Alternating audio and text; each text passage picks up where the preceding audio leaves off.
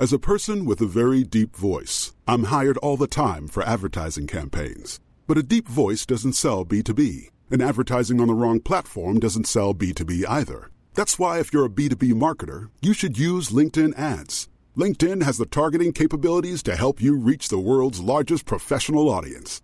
That's right, over 70 million decision makers all in one place. All the big wigs, then medium wigs, also small wigs who are on the path to becoming big wigs. Okay, that's enough about wigs. LinkedIn ads allows you to focus on getting your B2B message to the right people. So, does that mean you should use ads on LinkedIn instead of hiring me, the man with the deepest voice in the world? Yes. Yes, it does. Get started today and see why LinkedIn is the place to be to be. We'll even give you a $100 credit on your next campaign. Go to linkedin.com/results to claim your credit. That's linkedin.com/results. Terms and conditions apply. Hello and welcome to The Good, the Dad and the Ugly, the Fatherhood podcast. I'm Seth, a new dad, and on each episode you'll hear me and my good pal Jamie, hello, who's also a new dad, as we chat with our special guest each month about everything that comes with modern day fatherhood. Along the way, you'll also get the latest highs and lows and thrills and spills as Jamie and I foray further into these unfamiliar, joyful and often choppy waters.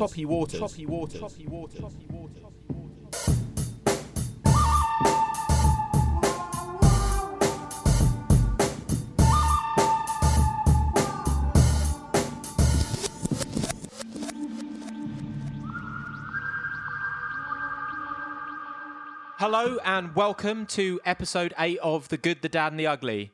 I'm Seth and I'm here with Jamie. Hello. Hi, Jay. Hey. How you doing? All right. Yeah, not bad. Good.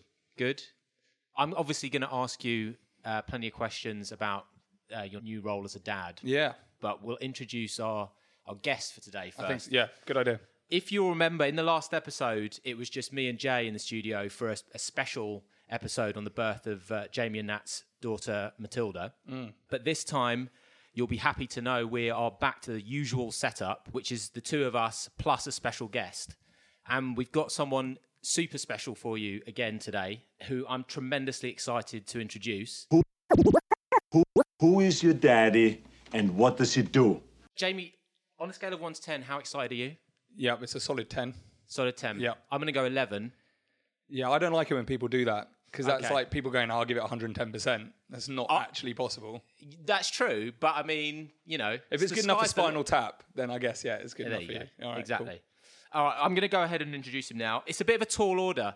I have to say I was intimidated last time when we had the multi-talented Matt Willis on. But this month's guest is, I'm going to say, a modern-day Renaissance man. In addition to being a rapper and a songwriter, he is a screenwriter, an actor across various genres, TV drama, TV comedy, film, etc. He's also a stand-up comic, and something that's especially relevant for the pod, he's an author of a successful children's book, and of course he's a dad, and we just learned that he's a copyright for adverts as well, so a pretty impressive all-round guy. He is the one and only Ben Bailey Smith, a.k.a. Doc Brown. When you said children's book writer, I just realised I totally forgot I meant to bring you guys copies. We've got copies with us, don't worry. Oh, have you? Yeah. For real?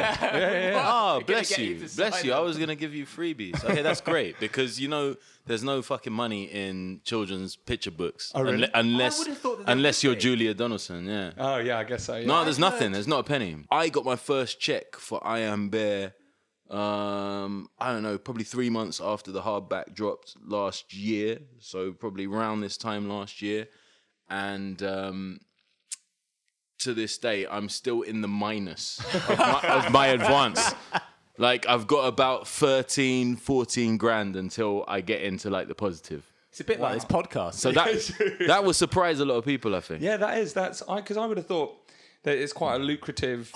It's really not a niche book. It's which really this not. kind It of is. only is if you've got a lot going on around the book. If you look at Julia Donaldson, she's number one. She's got about 25 books out of varying quality, and and also she's got stage plays. She's got toys, big budget cartoon movie versions. Yeah. Do you know what I mean? Like, I talk to my sister about it all the time. My sister Zadie Smith, I'm sure everybody knows. Like, she's a successful novelist in a lot of people's eyes, but still, like, what do you do around a book? Like, that book could sell reasonably well, right?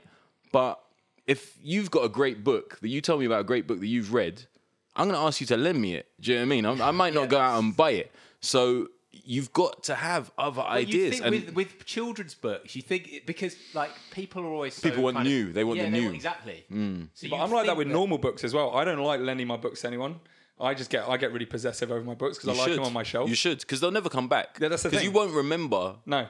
Who you lent it out to. Yeah, exactly. Speaking of, like, you know, your book, do you want to tell us a bit about, for people who maybe don't know about the book and what it is? And, like, it's called I Am Bear. Yes. And it came out this year? Well, the hardback came out first, and then there's a year before the paperback. This is another thing that's just... I mean, this is based on some ancient thing in publishing where they used to bring out a hardback for schools and libraries because it was hard wearing. Yeah. And then they'd wait, and then they put out this paperback for the shops. And for some reason, we still do that, but it's nuts because the hardback is like $11.99. You know, who wants to spend £12 on a children's picture book? And then the paperback's nearly half that price, but you got to wait a year for it to come out. So I don't understand any of that. But anyway, I Am Bear came out February 2016 in hardback. And it's basically like a short picture book for toddlers about a bear who's a prick. That's really all it is. You know, me and Sav, Accuse, my illustrator, we came into the game in a very strange way because authors and illustrators don't come together for picture books. Authors sign deals and publishers place illustrators with an author, established illustrators, which makes perfect sense. Yeah. You know, if Kanye made a sneaker for our American listeners, who would give a fuck? But if he does it with Adidas, then people are like, oh, it's the new Kanye Adidas thing, because it's Adidas. Yeah, of course. Similarly, if I wrote a picture book and tried to draw the pictures myself, do you know what I mean? It would be shit, no matter how good the text was. And people would ignore it. Whereas if I had Quentin Blake and you walked into Waterstones and saw Quentin Blake, you might buy a David Walliams book if that's your thing. I saw that actually when I went into the shop the other day. And what, has he got a Quentin Blake illustrated book? He's had some Blake illustrations. I think it's Tony Ross now who does his stuff. But Tony Ross is also a fucking legend. Tony Ross was working when we were babies. Do you know what I mean? So he's had two legends illustrating for him. And that is literally, it's like the Nike swoosh. Yeah. It's like the Adidas trifoil, you know, on your product. So it makes total sense. And me and Sav would I was thinking about writing a children's book because I just thought I've read so much shit for my children when they're little. And I know I could do as good as some of these. Do you know what I mean? Not saying like, oh, I'm Roald Dahl. Yeah. I just thought, some of these are horse shit. There's no two ways about it. This is rubbish. Do you want to name and shame any in particular that you think has... You know, it's hard to remember because my kids are 11 and 8 now. Right. And like, I Am Bear is for 2 to 5-year-olds, really. Even maybe 1-year-olds you could read it to. Yeah. But it's for very little children. I just really remember from that era, like, there was stuff that I was just like, this is bollocks. Yeah. This is actually an affront to young children. Because there's just nothing there. And then you wrap up some rubbish little moral at the end, or, oh, now it's time to go to bed. What? You haven't earned anything. You haven't earned anything from me, like, you know? Or, the big ones are the ones that are just glitter. There's just glitter all over them and pink. Do you know what I mean? Oh, look, you got a daughter. Here you go, you fucking idiot. Here's some glitter and some pink. It's Frozen, the book. Do you know what I mean? Yeah. And I really resented that, and Sav did too. Did you...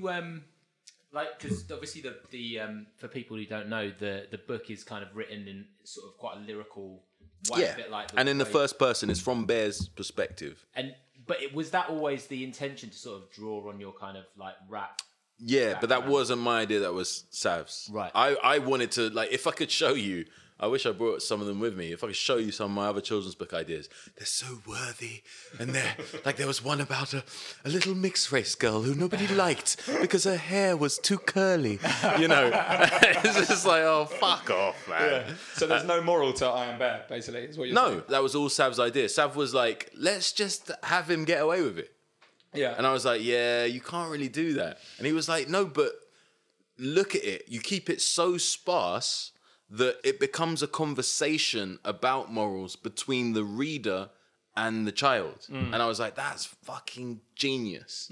And that's what happens. Yeah. People tweet me every day, parents, going, it's so great because my kid always says, you know, it wasn't Squirrel that stole the donuts, it was Bear. Like, Bear should get punished. You know, and kids are coming up with these things on their own without being told, and in the end, Bear had to go to jail. Yeah. You know? Yeah. Or like the books that I really hate where it's just like, and after that conversation, Susie was never selfish ever again for the rest of her life. It's like, what lesson is that for kids? Kids going to the playground the next day and someone's a selfish prick to them again. You know, someone gets away with murder in the playground every day. And teachers don't want to deal with it. So it was really, like I say, it mainly came from Sav, just that concept of, well, hold on, you know, bad people exist. People get away with naughty things. Yeah. But it's up to you how you live your life. You can watch someone doing a bad thing and they get away with it. It doesn't mean that you go, oh, well, he got away with it, so I'm just going to do this. Yeah. If you've been raised right, you look at him and go, it's quite funny that he got away with it. I personally wouldn't do that. And that's how the book's been received. And that, to me, is just unbelievable. Like, I'm so proud of that. But like I said, I don't make a penny out of it.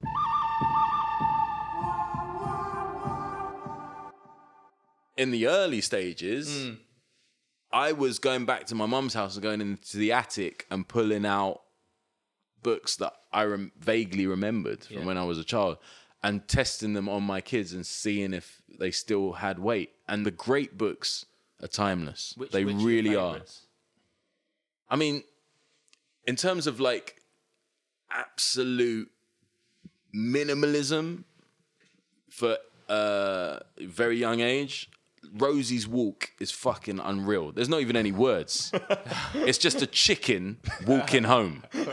No words, just pictures, and it's pure slapstick comedy. It's incredible, and it's about Rosie's Walk. It's about 40 years old. Oh, okay. And it is timeless. I mean, if you've got toddlers, they'll love Rosie's Walk. They'll laugh, and you can tell your own story. There's no words. I mean, it's special. There's another book called Hug, which is a lot newer, probably 10 years old, maybe. I think that's Jez Alborough. Right. I might be wrong. So, someone will be listening going, no, it's not fucking Jez Alborough. But it's just a little monkey who loses his mum, and it's the usual journey. Have you seen my mum? Have you seen my mum? The pattern of children's books, picture books. Does he find his mum? He finds his mum. Spoiler alert. But there's only one word in that, which is hug. Okay. So everywhere he goes, he just goes, hug, ? Okay. And the animals are like, we're not the guys. We'll give you a hug, but we're not the guys you want the hug from, you know. It's beautiful, but it's just one word, hug, and the story's called Hug.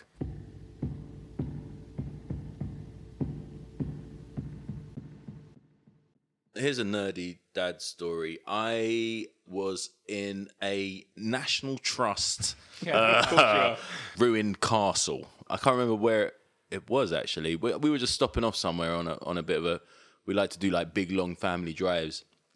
And you know how your kids, they love the shop at the end. They love the fucking shop. Yeah. So you have to go through the shop and then, oh, daddy, can I have this? No, you're going to you're going to lose it before you even get home. Do you know what I mean? But you got to give them like a $5 or whatever, or a couple of quid and see what... I'm walking through this shop and there's a table covered in one picture book. Just stacked up, displayed out, fanned out across the table. Yeah. And I picked it up and I leafed through it and I actually started crying. Now, this will be strange to listeners who don't know me, but to anybody who's got children, they'll know, like, tears are never that far away. Like, before I had kids, I remembered the last time I cried, like, 2 times. One was when, like, at my dad's funeral. And the other one was like when I was like fucking 12 and I like slipped on a curb, gashed my knee quite badly and it hurt. So I cried. Other than that, I couldn't remember when I cried. And like since I had kids, I cry at all types of shit.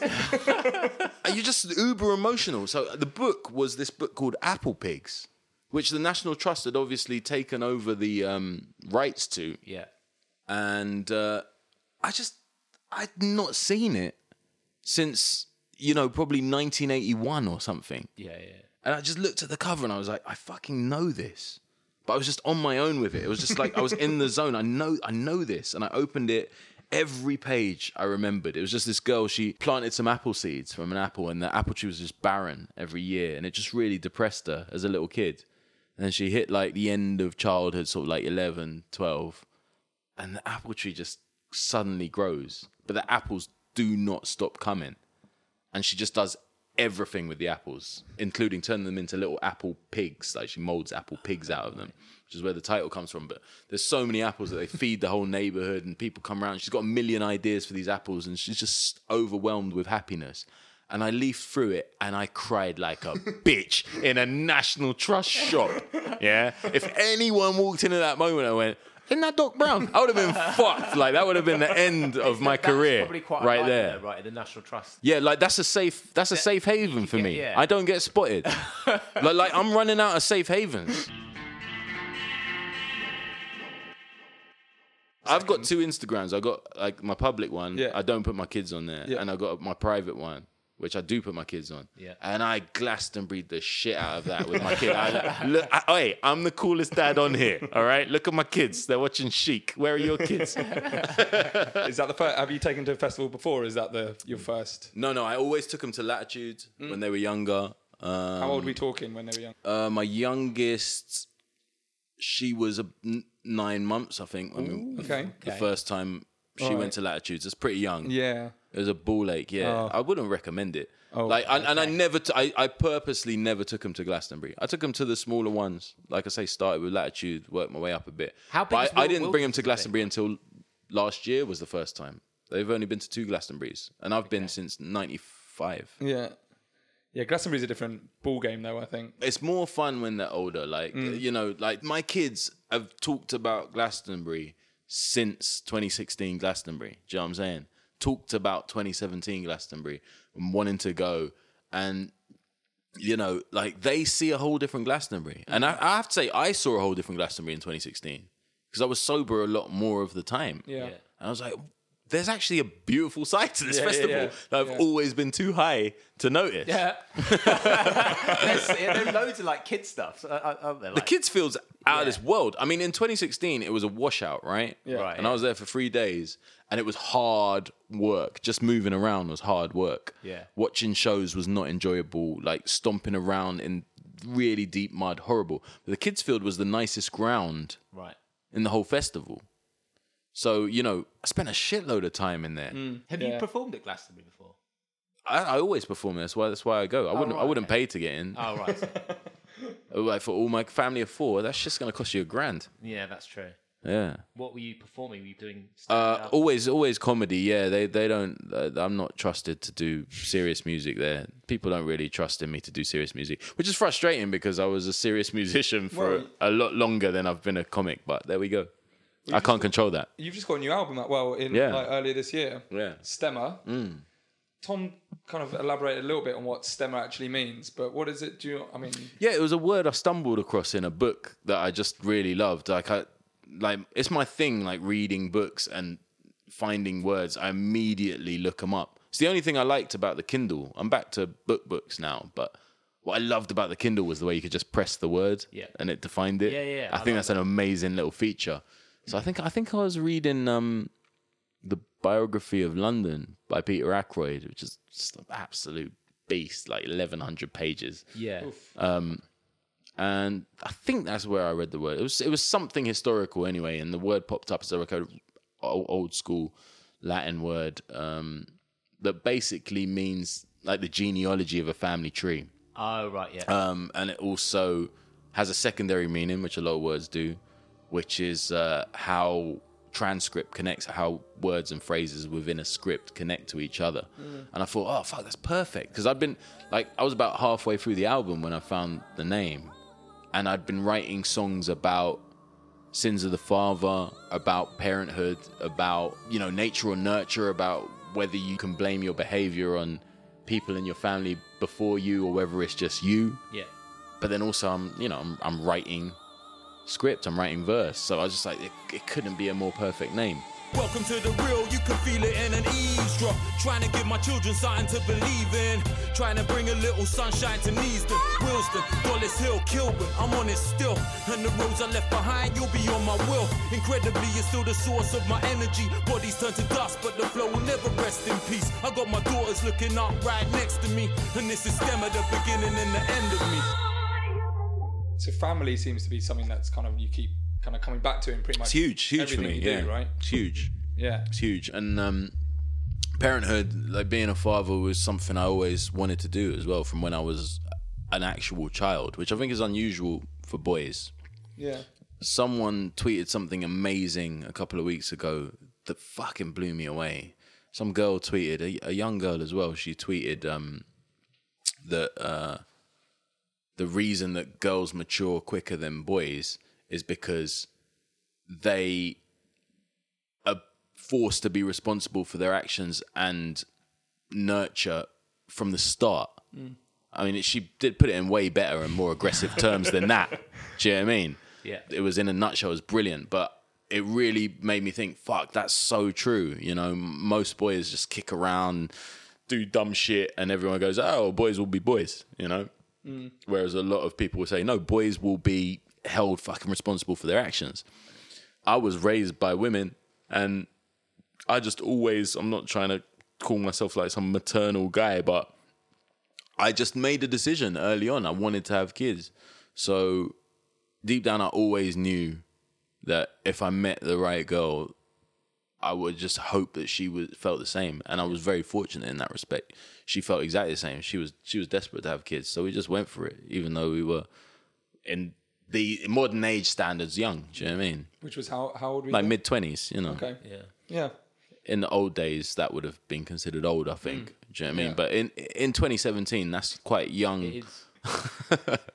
And so you have two girls. Yeah. I mean, I heard you say, I wrote it down actually, I thought it was like, you said kids teach a man how to love. Yes, Like, they do. Like, explain, I thought that was really interesting. There's a lot of levels to it. First off, I would not deny any of my own misogyny or my own suspect gender politics or sexism that I think are rife amongst just the male population. But only so far as you choose to challenge them. Do you know what I mean? Like, if you choose to challenge them, then you can be whatever you want to be to whoever you want to be. It's just a question of how much you can be fucking bothered. And most men can't be bothered. Whereas if you sire, can you say sire? Yeah. If you sire girls, you're forced to think about it. No matter what kind of dickhead you are, you're forced to think about it. Yeah. And the real dickheads go, I don't want to think about it. And they just run away, which is why you have so many, single parent situations. I was never going to do that. So I had to face my own demons and work out what it was in me that sort of secretly, privately felt that, well, I'm a man, so I'm good. Do you know what I mean? I had to question that. And you have to question a lot of things. You have to question your pornography use. You have to question, I guess your language, your use of your words, language, Yeah. the stuff you... It's like when you get your first gay friend and you're like, oh, man, like I grew up saying if something was rubbish, I'd say it was gay. Yeah. Yeah. And then it's the first time you go, oh, fuck, like actually, that's so dark to say that. Do you know what I'm saying? And, if these things can force an undereducated mind like myself to learn and realign myself to a point where I'm totally okay with it, then anyone can do it. And it's inexcusable to not do it. So now I spot the subtleties of sexism in a way that I've always spotted the subtleties of racism. Yeah.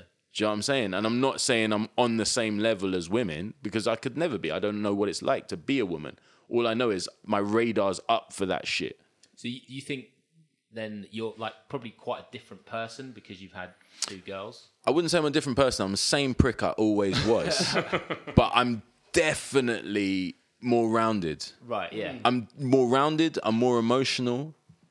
I'm more in touch with my feminine side, because I started realizing that every human being does have both sides. Yeah. It's just chance that you got the chromosomes you got. It's just pure chance.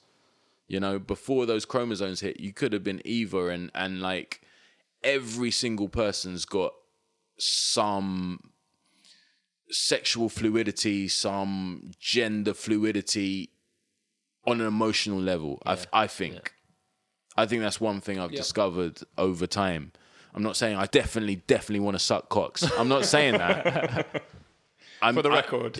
I'm good. But I'm also like, I am saying there's a part of me that's like, fuck, I recognize these elements of me that as a teenage boy, I would have gone, no, I don't care. What are you talking about? Do you know what I mean? You fight it because you think that's the manly thing to do. We're brought up like by society to kind of feel like that we have to conform to a certain stereotype. Of course. And the concept of being manly itself is like, it's bullshit. Do you know what I'm saying? Like, the manly thing to do when I was 18, 19 and people were making their girlfriends pregnant, the manly thing to do in their eyes was to just fuck them off and go off and be a manly man somewhere else. Right, yeah. And maybe get another girl pregnant. Or at least just keep fucking different girls. Do you know what I'm saying? That was the manly thing to do. Whereas now you would recognize the manly thing to do is be a fucking man and be a father to your kids. Yeah. You know? And I'm not going to say like I'm the perfect father. I'm far from it. But I think I'm an interesting father. Would you say you think your kids think you're cool? Because not a lot of people do. We've spoken to quite a lot of people and they don't. No, they don't think I'm cool. What they think is the trappings of my work can lead to cool shit for them. Right. There's a crucial difference. Yeah. So, for example, my 11-year-old, when I talk to her when her friends are around... It's like how we used to react when like the community police officer came up to us when we was stood around like having a cipher when we were 16. I am from the nerd squad. Hey kids, I'm the new community police officer. Listen, I know a lot of the other police are on your back. My name's Martin. I'm here. You know, I used to listen. I used to listen to a bit of rap. Come on, I like a bit of rap as well, as much as the next man, yeah? So, you know, just saying I'm here. And we'd all be just looking at our fucking feet, you know? It's kind of like that with my eldest. So we got a cool relationship, but when she's with her girlfriends, nah, man. Like, I think her girlfriends kind of think I'm a goof, and they quite like me goofing around. But yeah, I can feel the beginnings. Like, in a year and a half... 2 years, my eldest will be a teenager, and I can feel the beginnings of it happening now, where it's kind of a bit... I'm not getting involved, by the way, in the secondary school process. This is an interesting conversation point, actually, because my eldest is going to secondary school in September. Right. And I'm not getting involved. I was deeply involved in helping her decide what school she's going to. But in the early stages, when she starts, I'm not going to be around at all. Why is that? I'll be here physically for her and when she comes home from school. Because I noticed something fucked up. I changed her school about 3 years ago. And at that time, and still today, I was and am the creator and former star of one of the most successful CBBC shows of all time. Yep. The 4 o'clock club. And I can't fuck around. I can't be near schools, even secondary schools, because kids grew up on my shit. And one thing we noticed that was quite dark, when she changed primary schools a couple of years ago, she came to me and she said, I don't know if I like this girl or not. Because I said, this girl seems really friendly. You could be friends with her. And she said, I don't know if I like her or not. I said, what do you mean? And she said, well, all she does is ask me about you. Yeah. And I was like, oh, God, that's fucked up. Yeah. And it's because she'd seen me. Yeah. So she wanted to be friends with her because of me. And my daughter's savvy enough to bat that off and that they are not friends. She's got her own group of friends who are real friends now, and they're not impressed by me. Like I say, they think I'm a goof. But I don't want to risk that again. Yeah. In year 7. It's a bad starting point, I think, for her. Because I when I was a kid, and I think back to shows that I watched, I don't think I had like that.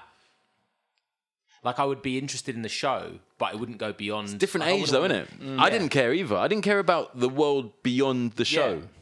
But it is a different age, weird, isn't it? I'm celebrity kind of, like, fascination. Like, I follow Derek Griffiths on Twitter now, but I don't know if I would have cared back then. Yeah. I just loved the show as it was in that moment, you know? Yeah, it's a weird one. Like, I mean... I guess there are some people who I imagine would probably quite like that kind of adoration and that kind of like they're being recognised. But then I guess when you're talking about like year sevens, it's kind of a little bit different. I can't be near schools. I can't be near schools. I can't be near schools at 3:30. Yeah, we should probably talk about 4 o'clock. I can't be there. Like that was massively successful. You're now you've I think we were talking before. You've now passed that on. That's to right. Your brother. My brother is writing all the songs for it. But most of the team of script writers that I was writing with in series 1 and 2 are still on it. So there's a sort of continuous vibe to it, so to speak, and the cast keeps changing, which is fine because it's set in a school. But for the past, what were we on, series 7? The past 2 series, my brother's been writing all the songs, and it's beautiful to me because the show was about 2 brothers at the start. So it's quite nice that there's still a family connection behind the scenes as well as in the essence of the show. I mean, it really is it's massive, isn't it? It's gigantic. I mean, like, it's just been commissioned for an 8th series, and there's not that many scripted series outside of soap operas on British television that have run for that long.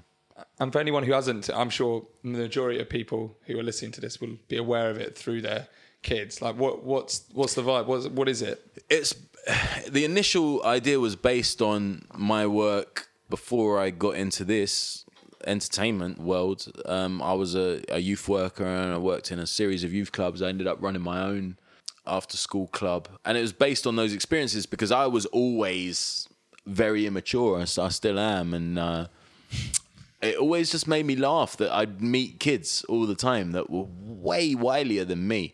And the most profound experiences came in the last club that I ran, which was for kids who were the children of asylum seekers or victims of wars, conflicts in other parts of the world.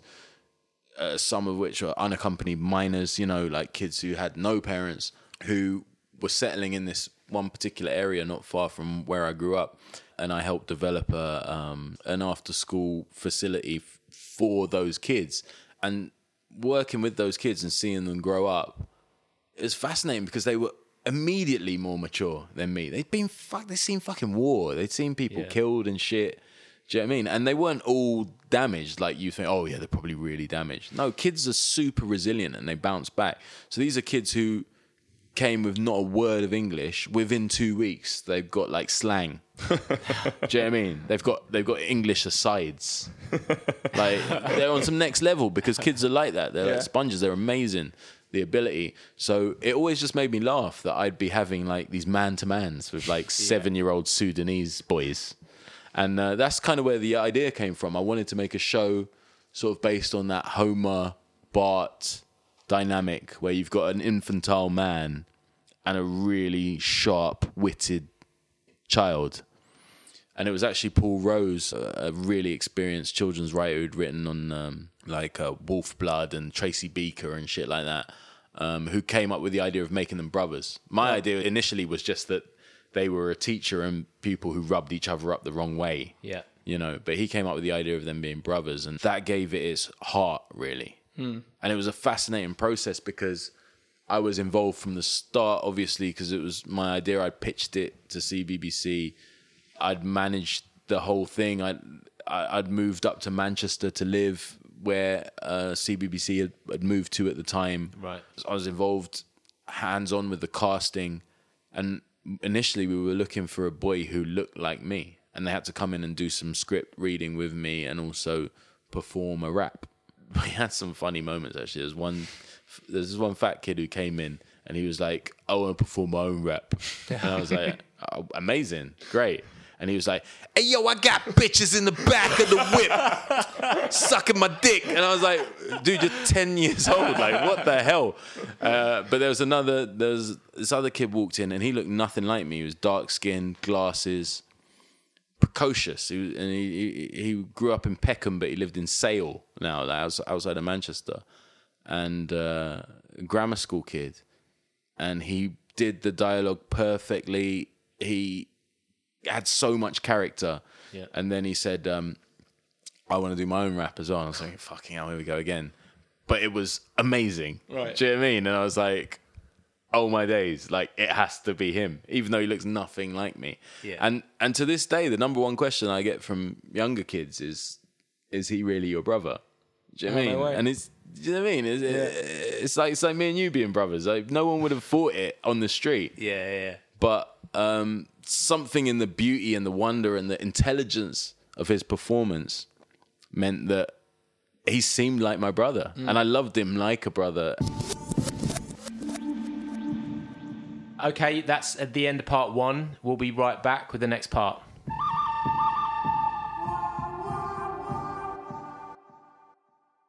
You've talked before about how sort of close you are with your sister, Zadie. Yeah. I guess with having 2 daughters, like how do they get on with each other? Do you kind of try and really make sure that they get on?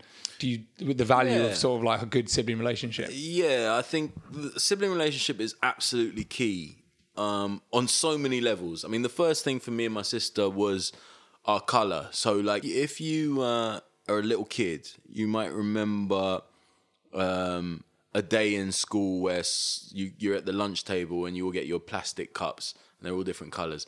And one of you says, anyone's got a red cups coming to my birthday, you know, or some shit like that. You bunch together in what is familiar, right? It's nothing to do with racism. It's just familiarity, coziness and warmth. If you're in an all-white family or an all-black family or an all-Indian family or an all-Chinese family, everybody looks the same. You're on the same team from the start.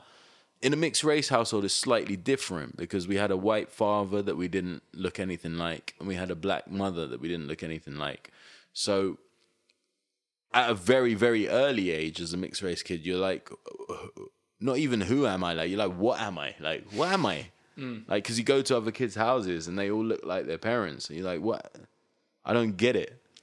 So your sibling becomes immediately important in that area. And then the other thing is, there's only 18 months between me and Zadie, so we grew up kind of like twins. We had the double buggy and shit. So, we were very, very close as youngsters. And then by the time we reached sort of like 7 or 8, or she reached 7 or 8, I should say, it became quite clear that she had abnormal brain power. Because our reading was at a par and then everything changed. Yeah. So she was reading like Judy Blume and then she'd give me the Judy Blumes. And I'd take way longer to get through like Super Fudge, Take the whole summer like reading this book like about a child's summer. I'm reading it in fucking real time. Do you know what I mean? And she's just flying through them and then going up and up and up to the next thing, the next thing, the next thing. And then when she read Little Women in like 2 days, that's when everybody was like, whoa, okay, this is weird now. Yeah. And then she started trying to write. Wow. At 8? Yeah. That year she came second in like a national competition. She saw an advert from Smarties saying they'd linked up with this character from children's TV called Dr. Smarty Pants. Okay. Who was actually, funnily enough, children's book fans, Michael Rosen. It was like a character he played on TV in the 80s. And Dr. Smarty Pants was looking for the smartest writer for the National Smarties writing competition. And she wrote a story, and these are the days when that shit was big. Do you know what I mean? Like you hear these terrible things about Blue Peter getting no viewers and stuff. Back in the day, you have to understand, these things were huge. Panini stickers, send-off competitions, get a fucking spoon from Frosties. This shit was huge. Yeah. Because there wasn't that much entertainment. Kids have got too much entertainment now. Yeah. So she entered the competition and she came second. And she was in the national papers and whatnot. Shit. And that was it. That's where it started. And from there, she just kept winning writing competitions, man. Like, when she was like 14 or 15, she won a competition to be the editor of one issue of Just 17, which was like a huge magazine. I remember that magazine. Huge magazine. Do you know what I'm saying? She did that, nailed it. Then, like, first year of university, she was already published in like a book of short stories. She had a short story in there. And then by her graduate year, she'd written one chapter of White Teeth and got a deal with Penguin at Random House. End of story. Yeah. Do you know what I mean? So, like, she makes me feel like that small. Yeah. She was a prodigy, and I knew that from the start. And as her intelligence grew, and I realized she was like a kind of superhero, I think we sort of distanced a little bit, but we always had that kind of Luke and Leia kind of connection. Did you feel like... Well, whatever, I mean... Leia, hear me! Do you know what I mean? She knows what I'm thinking and feeling. That's like some twin shit. Yeah. Do you like feel, or did you feel like an immense amount of like pressure then to kind of live up to that? No, not at all, because we were in a working class household with parents who were not academics and didn't even finish school. Do you know what I mean? There was never any pressure on us to do anything of any, academic or global value. Do you know what I mean? It was always just morals. Just don't be a dick to people. Right. Do you know what I mean? That was it. And when we showed interest in something, my parents were very encouraging. Mm. And all my parenting skills come from that. Like, I don't want to force anything on my kids. I want them to come to me with a passion, and I'll go, I'm going to facilitate that as much as I can. Yeah. And that's what our parents did, with no connections, no old money, no nothing. Mm. My sister, in fact, at one point became the breadwinner of the entire family at 21. I mean, it's fucking insane. Yeah. So do your daughters, are they pretty close? Do you kind of like... With each other? Yeah. Yeah, massively. Obviously, they fight, hammer and tongs, but when they're out of the house, you just see them. They just fight for each other because it's the wider world and it's scary. In the house, it's like it's all power struggles. Yeah. But outside of the house, it's just like it's you and me and this fucking crazy thing. And it's a scary world. Yeah. I mean, they're growing up in a time that very much reminds me of when I was their age, where we had a fucking relentlessly evil, racist, classist Tory government and hardcore terrorism, worse than what we're getting in the UK now. People forget that. I'm not belittling the terrorist attacks in Manchester and all of that. It's fucking horrific. But just try and cast your mind back, if you're old enough, to when I was a little kid in the early 80s. The IRA shit was nuts, man. And I was living in Kilburn, where a lot of them were hiding out and shit. You were scared because it was in the news every day. And, my kids, they're terrified of terrorism. Absolutely terrified. It keeps them up at night. How do you deal with that? Like, what's your kind of... Because, I mean, that's something I've thought really, about. really tough, and it brings me to tears quite regularly because I can't control it. I can't control terrorism. I can't control this level of... I don't want to say evil, because I hate it when people say evil. Terrorists are normal people with mental problems. That's what you never hear about. All you hear is like, he's evil. How did he get radicalized? Mate, he's a fucking nutcase. If he thinks it's okay to kill someone for what he believes in, mate, if I thought that was okay, there would be anytime someone said Tribal Quest, they're not all that, they'd be dead. They would be dead. Do you know what I'm saying? They'd be dead.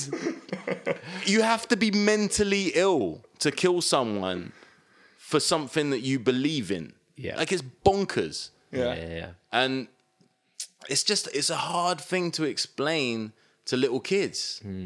So, the monster rhetoric, the evil rhetoric that you get in the press, I guess that's a bit simpler, but I don't like to be simple with my kids. I like to be quite real with them. And I give them the harsh reality quite a lot. And to be fair, my wife's on board with that as well. And neither of us had the most straightforward or simplest of upbringings. My wife's way, way tougher than mine, So we're very much like, these are the realities of life. but there will always be helpers. There will always be people, good people that you can turn to that will look after you. And there will always be love and there will always be happiness in the world. And the fear and the horror, it doesn't last. It doesn't last. It doesn't last. It's always like some temporary shit that someone's trying to throw out there to make a statement. And it's petty. Yeah. Whereas love and happiness, togetherness, that shit lasts forever.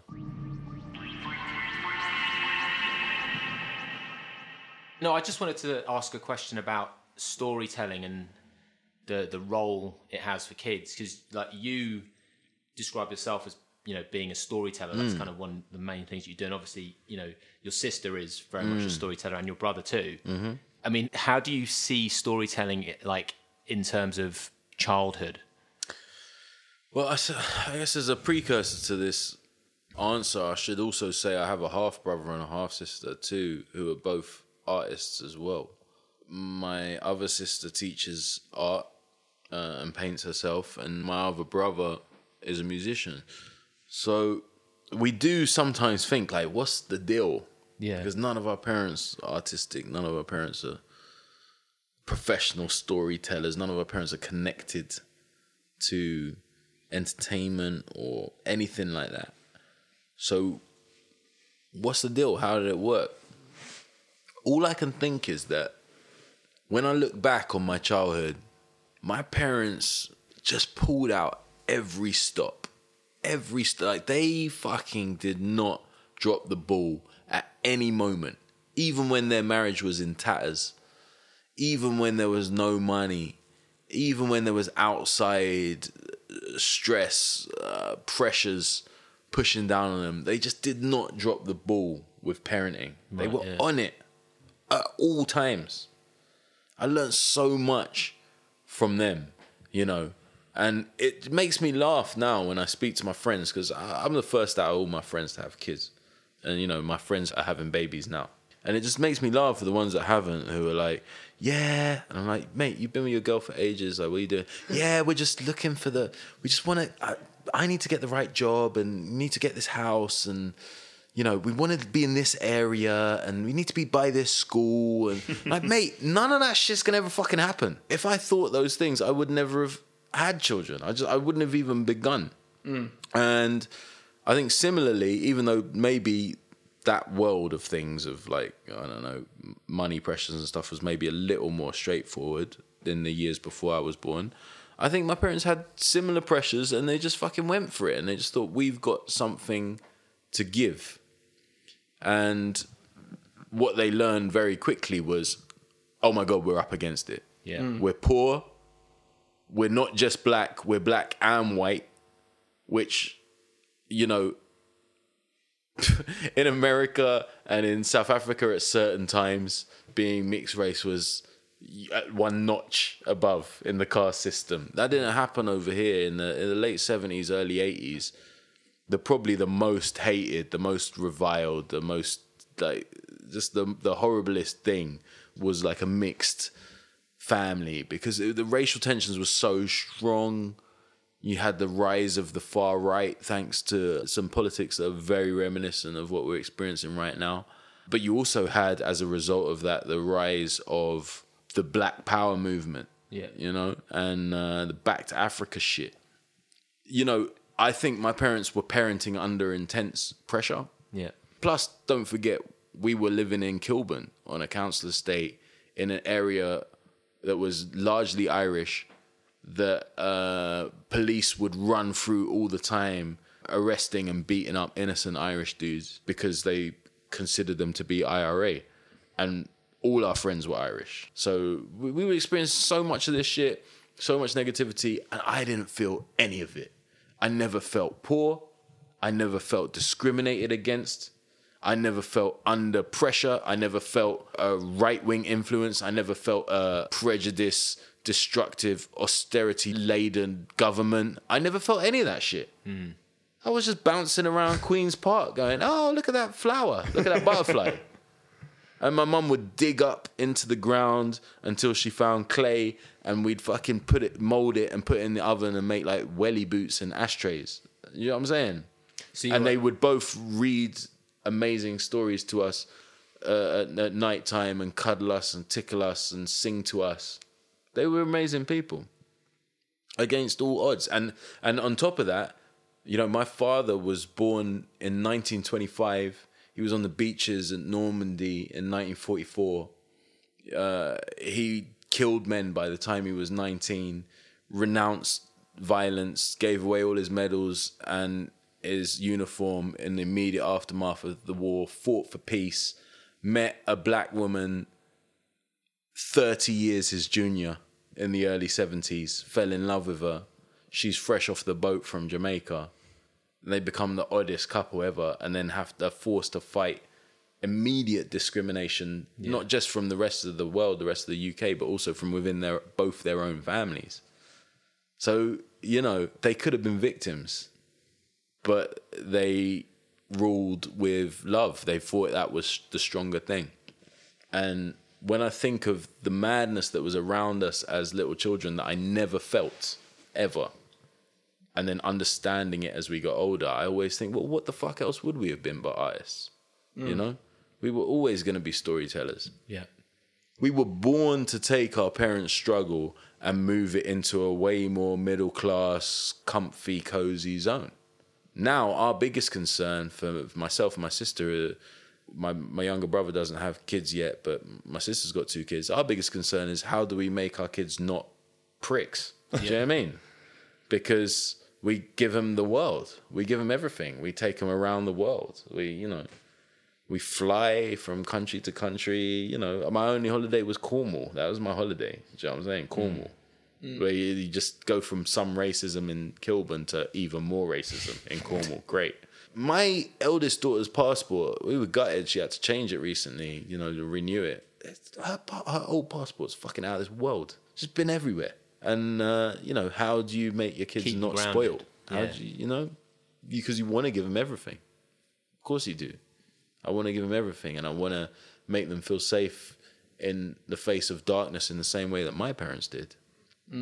But I think I've got more resources than my parents had to do that. Yeah.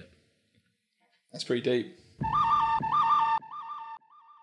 In terms of, you know, storytelling, that whether it be writing humorous lines for your raps or coming up with a joke, where do you start with that? Where does that come from personal experiences, or do you just think of something quite funny and then like back? Yeah, work it? I start 100% with the truth, and then I work my way from there, and then I'll break it down and find the funny within it. So everything changed in my career in stand-up when I chose to do that. Before that, I was always like, what's the funny thing to say? And then I realized, actually, this is bullshit. I don't want to do this every night. I want to talk about the shit that's interesting to me. And then I was thinking, but the shit that's interesting to me is not funny. And I thought, it doesn't have to be not funny. Find the funny within it. And that changed everything. And now I won't even do stand-up if I don't feel like I'm saying something that's important to me. Yeah.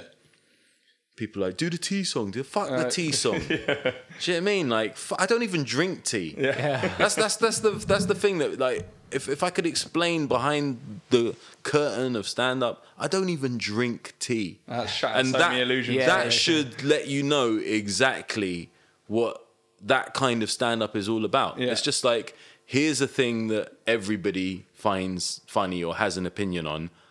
I'll poo-poo it, or I'll have a strong opinion about it. Yeah. That is stand-up 101. It's basic and it's bullshit. I'm not saying the tea song's not funny. It is. But who gives a fuck? Like, who cares? I don't even drink tea. I drink beer. I came up with a joke the other day, and it's the first time I was just sitting there, an advert came on, and then I went quiet for about 15 minutes trying to work this joke around. And I've tried it out on some mates, and none of them find it funny. But I think it's quite genius. And you actually helped, Seth, you helped out on it, like towards the end of it. Oh, yeah. Break it down. Right, okay, so, I've got to remember because it's quite long-winded. But what's the most confused piece of salad during Brexit? The most confused piece of salad? During Brexit. Okay, the setup's not good. No, I know, that's the problem. So it's clunky. Yeah. But I feel like the punchline's good. Romain leaves. That's good. Yeah. See, that's a good punchline. Yeah. it's good. The setup doesn't work at all. That's the thing. That's why it took me like 15, 20 minutes to work out. Because I saw an advert for romaine lettuce and I thought, oh, romaine, that's a bit like... And then romaine... And then I said romaine leaf. And then you came in with, it should be romaine leaves. And then we had the joke. But I haven't worked out. Why don't you make like a tree and get out of here? Exactly. No, it's good. You just need a true comic to... Well, this is why What, you trying to say that the Jamie's not a setup. true comic? No, a true comic wouldn't have had that setup. Right, The setup's awful. So what but would the punchline's great. So you'll probably do There's it a a lot good quicker setup than... there. You just need to spend some time on it. Yeah, I don't think I can be bothered. I don't Well, think in that's that my case, thing. I might steal it. Yeah, you can have it. You can definitely have it.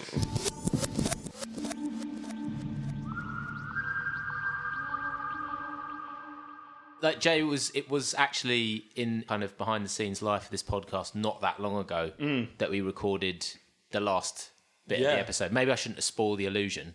But what has actually been going on since? Do you know what? People say parenting's hard. So far, it's been... Breezy. Yeah, I think so. I'm joking, obviously, but like she's sleeping, like I know. See, I'm getting It just doesn't last, bro. No, It's I know, like yeah. phases. You know when because I remember these phases in the first year of my 11-year-old, but then after when she was about 2.5, she really started to struggle to get to sleep. Because when they become aware of the world, that's when it becomes difficult to get them to bed. And if they're overly attached to you, it is like, where does your daughter sleep? In our bedroom. There you go. Yeah. Number one, this is the first horrible situation that you've got. She sleeps perfectly in the knowledge that milk and love and comfort is right there. Yeah. You take that away from her, you're going to have your first major challenge when it comes to sleep, right? And as soon as we experienced that, we struggled to get it back again. And it intensified as she hit 2. And then the next time that she properly slept all the way through the night, went to bed at the time we wanted her to go to bed without any emotional strain or grief or terrible trying on our senses was when she was about 8.5. Okay. Fucking hell. Jesus. So you could have Enjoy it while it 8 lasts. years. Yeah. You could have 8 years of hell from now. I'm waiting for it to change because like, that's what I literally- had. Yeah. Okay. Right. That's The second one, that's though, that's sobering. the second one, she just fucking sleeps. Yeah. From the day she was born to now. I mean, she didn't cry when she was born. Right. I've- Okay. I still can't get my head around that. Yeah. And she just sleeps. She loves to go to bed and she hates waking up. That's She exactly would the she same would as- sleep until 10 if she could. Yeah. But she obviously has to go to school. But yeah, the 8-year-old has always slept. Yeah. The 11-year-old, even now, even last night, she had trouble sleeping. But 8 was the breakthrough when we were like, this has to, like, we were going fucking insane. Yeah. We saw sleep specialists and stuff. And it was when we were like at the end of our tether and talking about going to see like doctors, she freaked out and she was like, oh, I'll sleep. And she sort of forced herself to, but she still has trouble every now and again. Whereas the little one, never. Yeah. Never. See, with Matilda, we've got to the stage where, like, unfortunately, she lost, in the first 4 days, she lost like 13% of her body weight, which was a She big was deal. sick. What was happening was, and it's still the case, we don't think she's, in terms of feeding, she's not really getting much from breastfeeding. Like, she's doing it all, she's like latching fine, she's on there for ages, but we think she's just like a really lazy eater. And How she's just big are your wife's boobs? Yeah, I mean, they're bigger now than... That's literally nothing to do with me. I'm just literally trying to sneak in makes no difference, guys. Yeah, I mean, she's it's tough because, like, obviously Nat's going a bit crazy because it's sort of, it's not really happening in that way, so we're having to use a bit of formula to kind of like top up, which isn't really what we want to do, and blah blah. But honestly, she sleeps and we have to wake her up in the middle of the night at like 3 a.m. Make sure she's still alive. Like. Well, just to kind of feed her, really, just to kind of keep her going. I had this situation where I couldn't wake her, and she was like, we knew she was alive, so it's fine. Like because she was like doing the proper, like, when you try and wake someone up and they just don't want to be woken up and they're just going to go, fuck off sort of thing. Yeah. She was doing all of that. So I stripped her down, changed her nappy. I Googled it and it said run ice cubes up and down her back. So I did that and I felt so bad doing that. Let her sleep, man. I did it. She still slept through it. I'm telling you, man. She takes it off to her mum. Let her sleep. If a baby, all they know is survival. Yeah. If she needs to eat, she will wake up and scream. Yeah. If she's sleeping, let her sleep. Yeah, Get that's your what we're doing sleep, now. get your rest. She'll be fine. Yeah. She'll be absolutely fine. Yeah. She'll eat when she has to eat. Yeah. I'm feeling quite smug because loads of people are texting me, being like, "Oh, how's it going? Are you sleep deprived?" People yet?" always say that shit. But do you want like new dads or new mums? And I know they're asking me so that they can laugh about it and be like, "Well, it's going to continue." And I'm there going, "Nah, it's all right. I'm sleeping all the way through. It's fine." It's But like, you know, she's wicked. sleep is the thing that is talked about most in the early years because it's the thing that affects you most intensely. But really, over time, it's an irrelevance. It's all about the emotions of your daughter or your son. That's the thing that like people say, "Oh, it's cool now you got 11-year-old and 8-year-old, you don't have to worry about sleep." I still worry about sleep, not because my kids are going to wake up, but because I'm fucking terrified of everything. I'm anxious. I'm anxious about their well-being. I mean, I'm scared of the future. Before I had children, I didn't give a fuck about climate change. Climate change, kiss my ass. It's gonna happen. It's gonna happen to some old dudes like long after I'm dead. Do you know what I mean? Yeah. But now you have to worry about everything. And I mean, I sleep now like I slept when I had newborns. I sleep very lightly and I wake up or I can't get to sleep. And that's anxiety. It's the anxiety of being responsible for another person, another human being. You know, most of our friends, I'm sure, like, are not responsible for other human beings. Like, there's a lot of dudes who, like, you know, get to a point in a relationship with a chick and they're just like, I'm just sick of like having to worry about like where she is, do you know what I mean, or what she wants to do. So they call it off. We don't have that luxury. You can't call it off with children. Yeah. It's 24/7. The job ends when you die. That's when it ends. You know, and you pray that it's you that dies and not them. And then you got the underlying anxiety that it's maybe them that dies first. And these things are deep rooted and you don't want to address them, but they're there. They're there just scratching at the back of your mind. And that's the real reason you can't sleep. The fucking bottles and the formula and the nappies, it's just a front for what parenthood becomes. And So if there's anyone out of there who is thinking about having kids, that might... Well, this is the thing. You've got to have both sides, because the other side of it, which we've touched on already, is that it makes you, and I'm talking from a man's perspective, it makes you a fucking better man. I did not have this power of words. I did not have this sense of conviction. I did not have the success in my professional life. I did not have the ability to do what I do today before I had children. I was an underpaid youth worker when my first daughter was born. I got on stage for the first time and tried to do stand-up, which has led to all these amazing things that I've managed to do since, and to a flourishing and financially stable career. I got on a stage to begin all of that at 30 years old with a toddler and a bun in the oven and no way of knowing how I was going to pay the heating bills. Do you know what I'm saying? It was a different type of pressure. I had to be funny. I had to make it work. It was a huge gamble, but having the children forced me to say to myself, there's only one outcome. Yeah. It has to work. It has to work. I'm not thinking about the other outcome.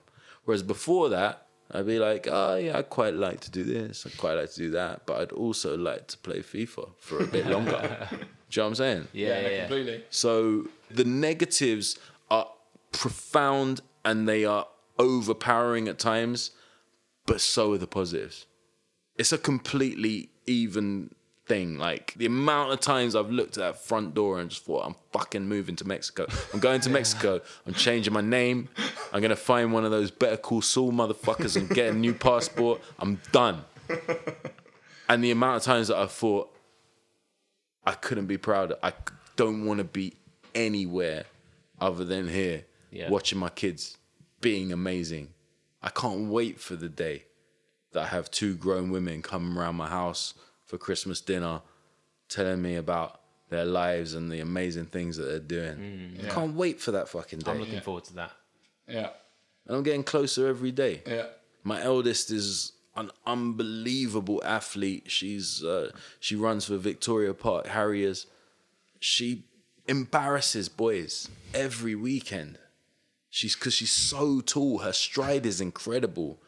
And her natural ability as an athlete is unreal. I've never been good at sports, I don't know where the fuck she gets it from, but she's amazing. And she wants to be in the Olympics, and I believe she can do it. And even if she doesn't do it, I know she'll be able to put her mind to something else, because I've given her the right start, and her mum's given her the right start. And that sense of achievement, it's fucking great. That's why I can walk out of an audition and then my agent's like, you didn't get it. I'm like, I don't give a fuck. I can step off a stage. She's like, oh, that went quite badly. I'm like, yeah, but mate, I got paid before I stepped on the stage, man. I got some girls at home that love the shit out of me. I don't give a fuck if you didn't find me funny. Yeah. People don't understand the lion strength that I've got from having children. Yeah. So, That's great, man. The day I come home and my kids are like, you're a piece of shit. Yeah. That's when I'm fucked. That's when I got nothing. That's when you go Mexico. Yeah. That's when I go Mexico for real.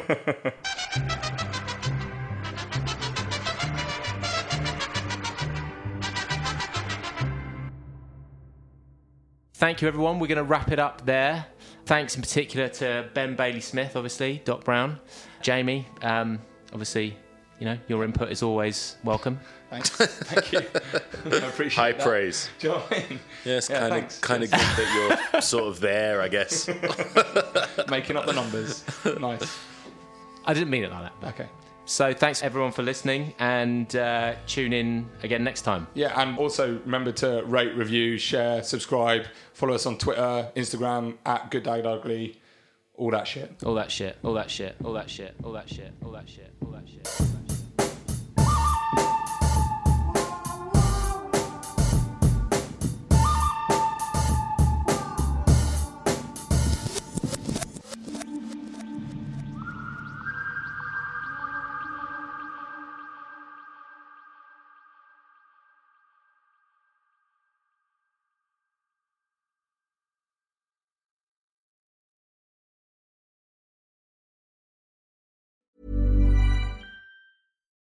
Join us today during the Jeep Celebration event. Right now, get 20% below MSRP for an average of $15,178 under MSRP on the purchase of a 2023 Jeep Grand Cherokee Overland 4xE or Summit 4xE. Not compatible with lease offers or with any other consumer incentive offers. $15,178 average based on 20% below average MSRP from all 2023 Grand Cherokee Overland 4xE and Summit 4xE models in dealer stock. Residency restrictions apply. Take retail delivery from dealer stock by 4/1. Jeep is a registered trademark.